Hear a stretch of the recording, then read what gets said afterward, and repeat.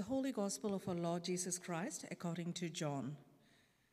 The next day, John saw Jesus coming toward him and said, "Look, the Lamb of God, who takes away the sin of the world.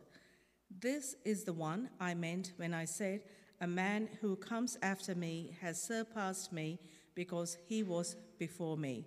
The Gospel of the Lord.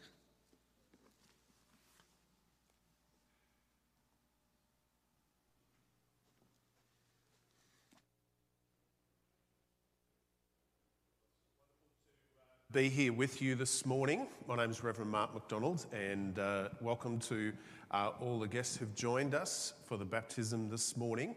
And it's always a special occasion. And this morning, I'm going to speak a little bit about Jesus. We'll talk a little bit about baptism and John's recollection of baptizing Jesus, and maybe why that might be significant for us today as we come forward for baptism. So I wonder, when you saw the coronation of King Charles, what was going through your mind at that time? Lisa and I were in London. It was a very busy occasion. We didn't actually get to the cathedral or the place where he was being crowned. But what struck me watching it on TV was that, in a way, this long history of Great Britain takes a whole lot of symbols and puts it onto one man, and then that man becomes the king over all the Commonwealth. Now, we know previously they put all of those symbols onto Queen Elizabeth, and so it goes to the person of birth. So by birthright, handed from generation to generation, they put these symbols onto somebody. The same could be said of King Frederick, who was crowned in Denmark, from one generation to the next. We know in recent times what it's like to have somebody take on what it means to be a king. I don't know whether you saw the film of Napoleon. Quite a gruesome film, so if you haven't seen it, don't go see it. But there's a scene, and if you know your history, there's a scene in the film where the minister is about to crown Napoleon, but Napoleon wants to make a statement about his own claim to the crown, and so he takes the crown himself in his hands and crowns himself. And I think these two images of somebody being handed leadership by generation after generation, and also Napoleon's example of someone claiming leadership for themselves, they're the two models that we see in our world today. Leadership going to somebody who's maybe next in line, or somebody claiming leadership for themselves. But what we see at the baptism of Jesus is a vastly different situation.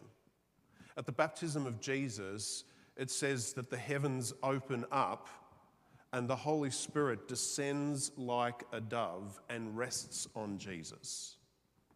Jesus doesn't get his role as king because it's handed from generation to generation. Nor does Jesus claim leadership for himself. Leadership comes anointing from God above. And at this point in the life of Jesus, it's not a crown that is symbolic of his kingdom, it's the Holy Spirit. The symbol of Jesus' kingdom at this point is not a crown, but a dove. And the dove represents the Holy Spirit. And the Holy Spirit comes down to show all of the people around that Jesus has a special role. Now, throughout the Old Testament, there were occasions where either an angel of the Lord or the Holy Spirit visited somebody and perhaps gave them a new mission, but the Holy Spirit or the angel then withdrew. But what happens at the baptism of Jesus is that the Holy Spirit comes down and remains on Jesus.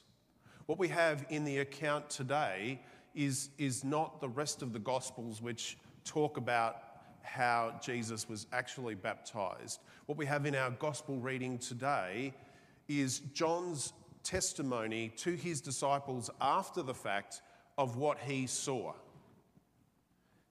And what he sees is that the Holy Spirit, which came down on Jesus, rested on Jesus and remained with Jesus. This marks Jesus as special. It marks Jesus as different to every other character in the Old Testament. In fact, John said that he was baptizing and he knew that the one who he baptized and the Holy Spirit descended and remained on, that person was the Messiah. He didn't know who the Messiah was going to be. He didn't know who the Christ was going to be.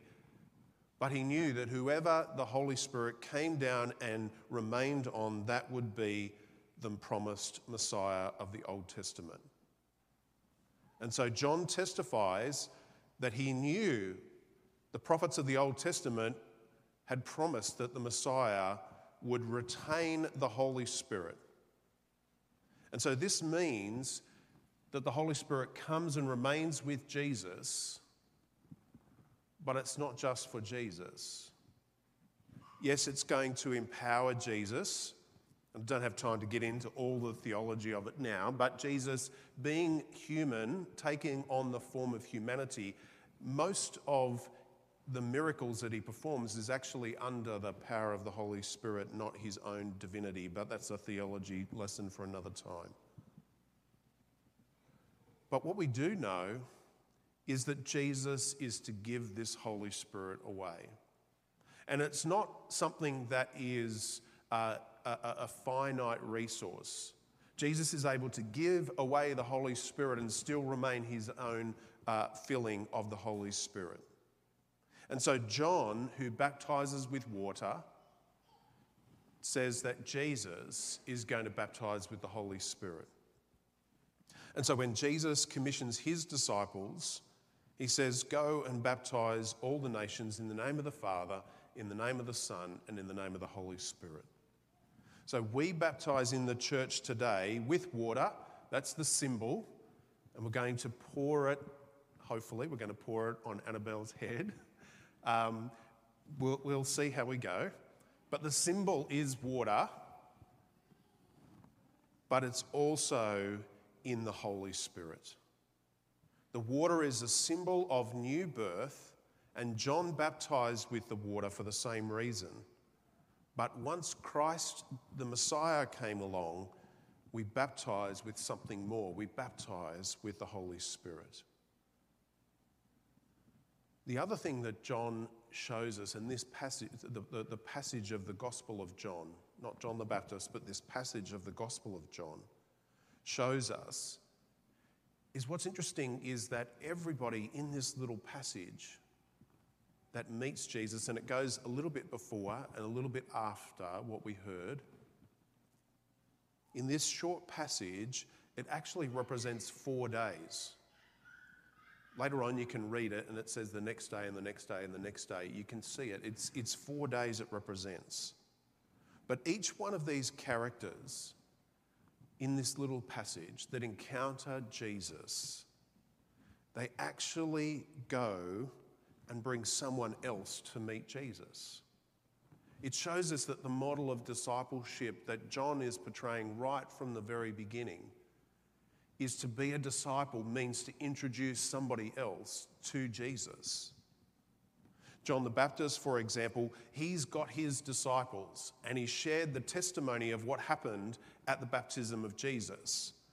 And with his disciples standing there, he points at Jesus and says, "Look, there is the Lamb of God." This section is just a few days after John himself had been quizzed about whether he was the Messiah, and John goes to great lengths to say, no, I'm not the Messiah. John tells everybody that he's not even fit to undo the sandal of the Messiah.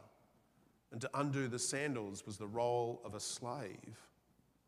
And John says he's not even fit to undo the sandal. That's how least he is as one of the great prophets of the scriptures. So John hands his disciples over to Jesus. Two of these disciples leave John and go follow Jesus. Andrew is one of them. Andrew is one of the disciples, and he goes off and gets his brother Simon. And Simon, he takes along to Jesus, and he introduces Simon to Jesus. Andrew tells his brother that they've found the Christ, they've found the Messiah. Simon is changed when he meets Jesus. And Jesus gives him a new name, a new identity. He calls him Peter. And this word is like a play on words because it means rock.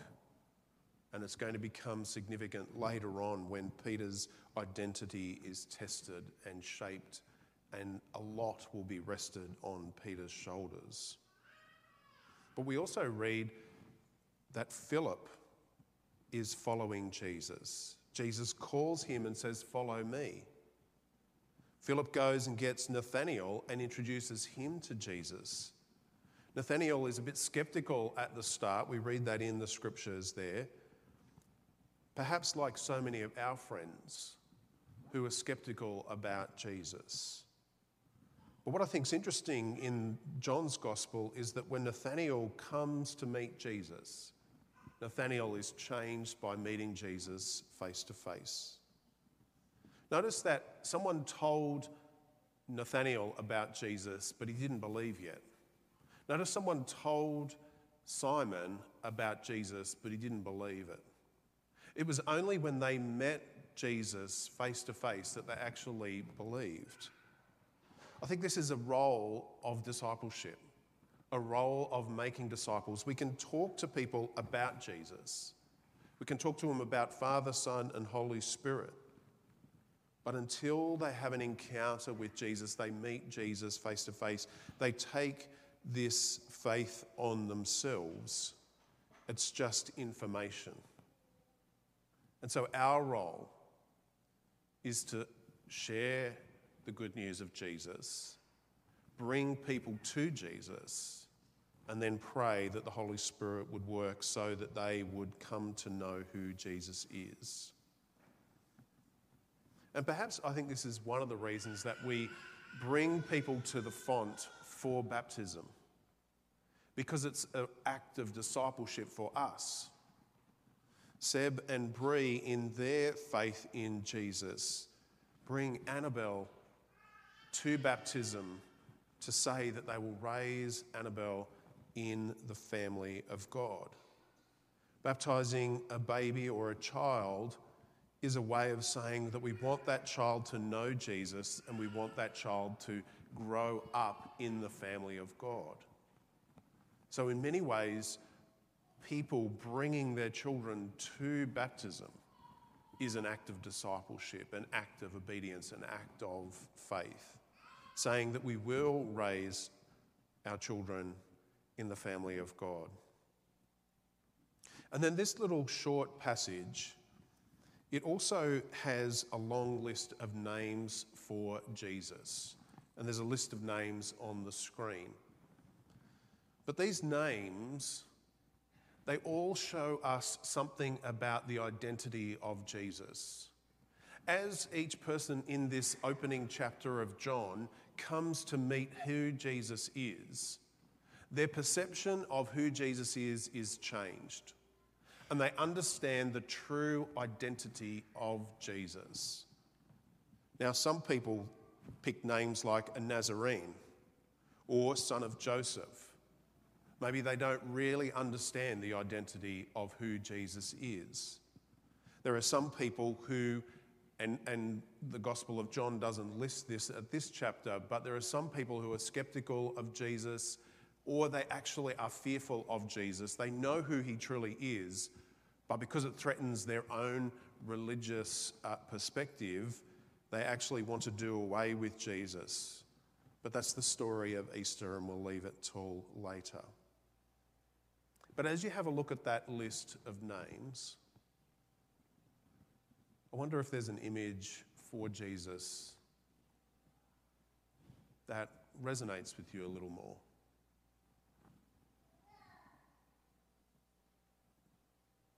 And I think there's a sense when we look through that list that I think it's a list of names for Jesus that really tells us who Jesus is. John, from the outset of his gospel, wants the reader to know the true identity of Jesus.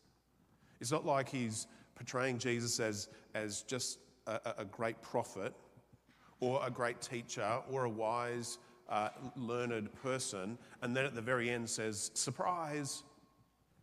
No, he wants you to know from the very beginning of the story the true identity of Jesus.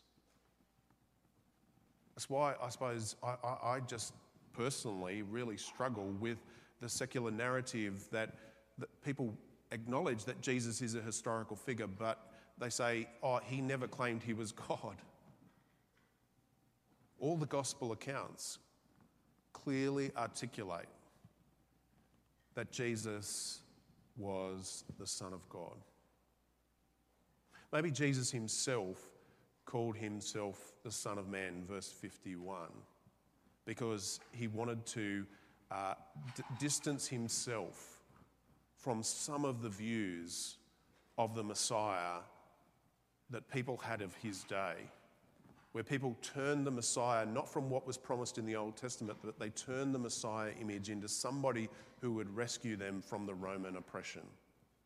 And Jesus, from the very outset, didn't want to be tied to being some kind of military leader.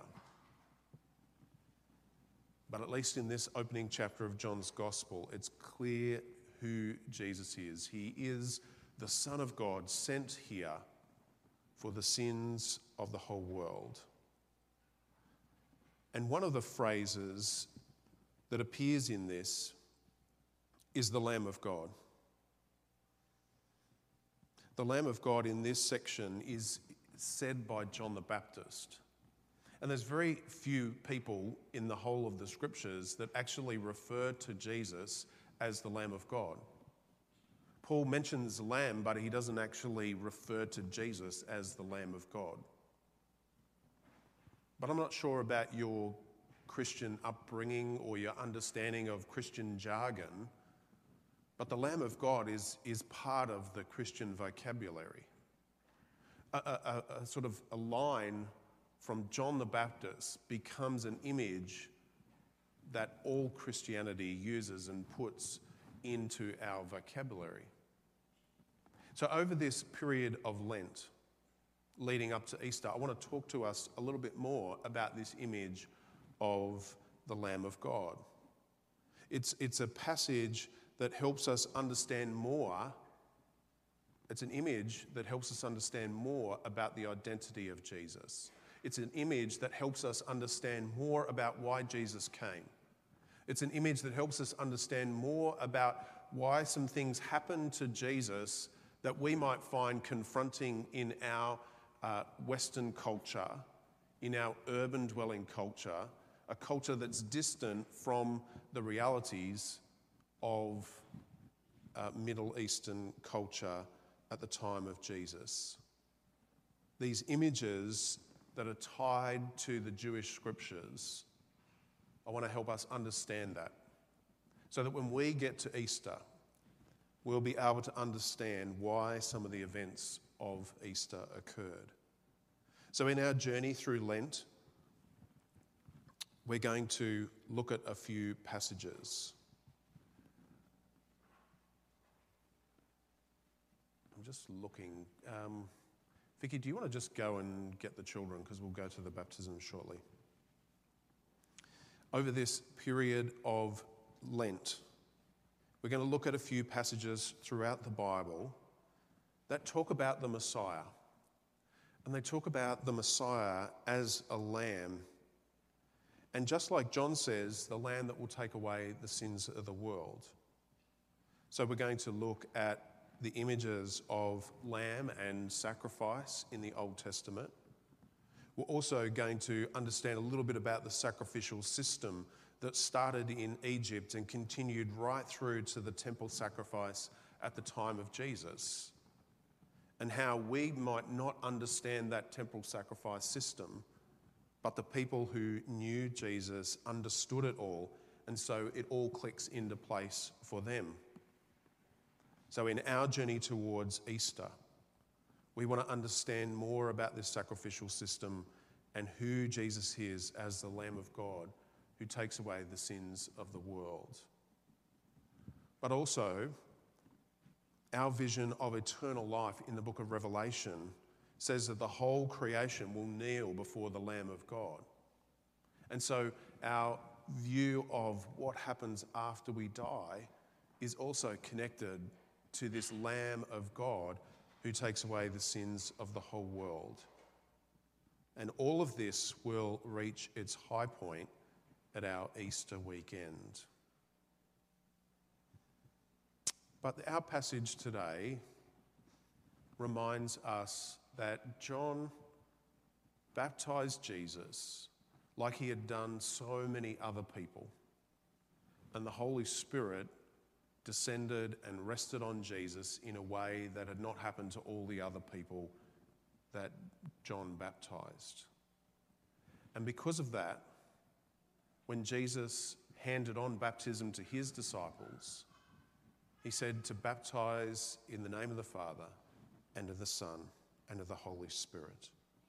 And when we baptize, and we baptize Annabelle today, it's a special opportunity to acknowledge that God loves Annabelle and that she will be raised in God's family.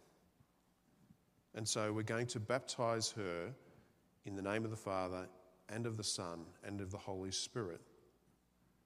The liturgy for baptism, which we'll go through in a second, actually has some images from the Old Testament about how water is important.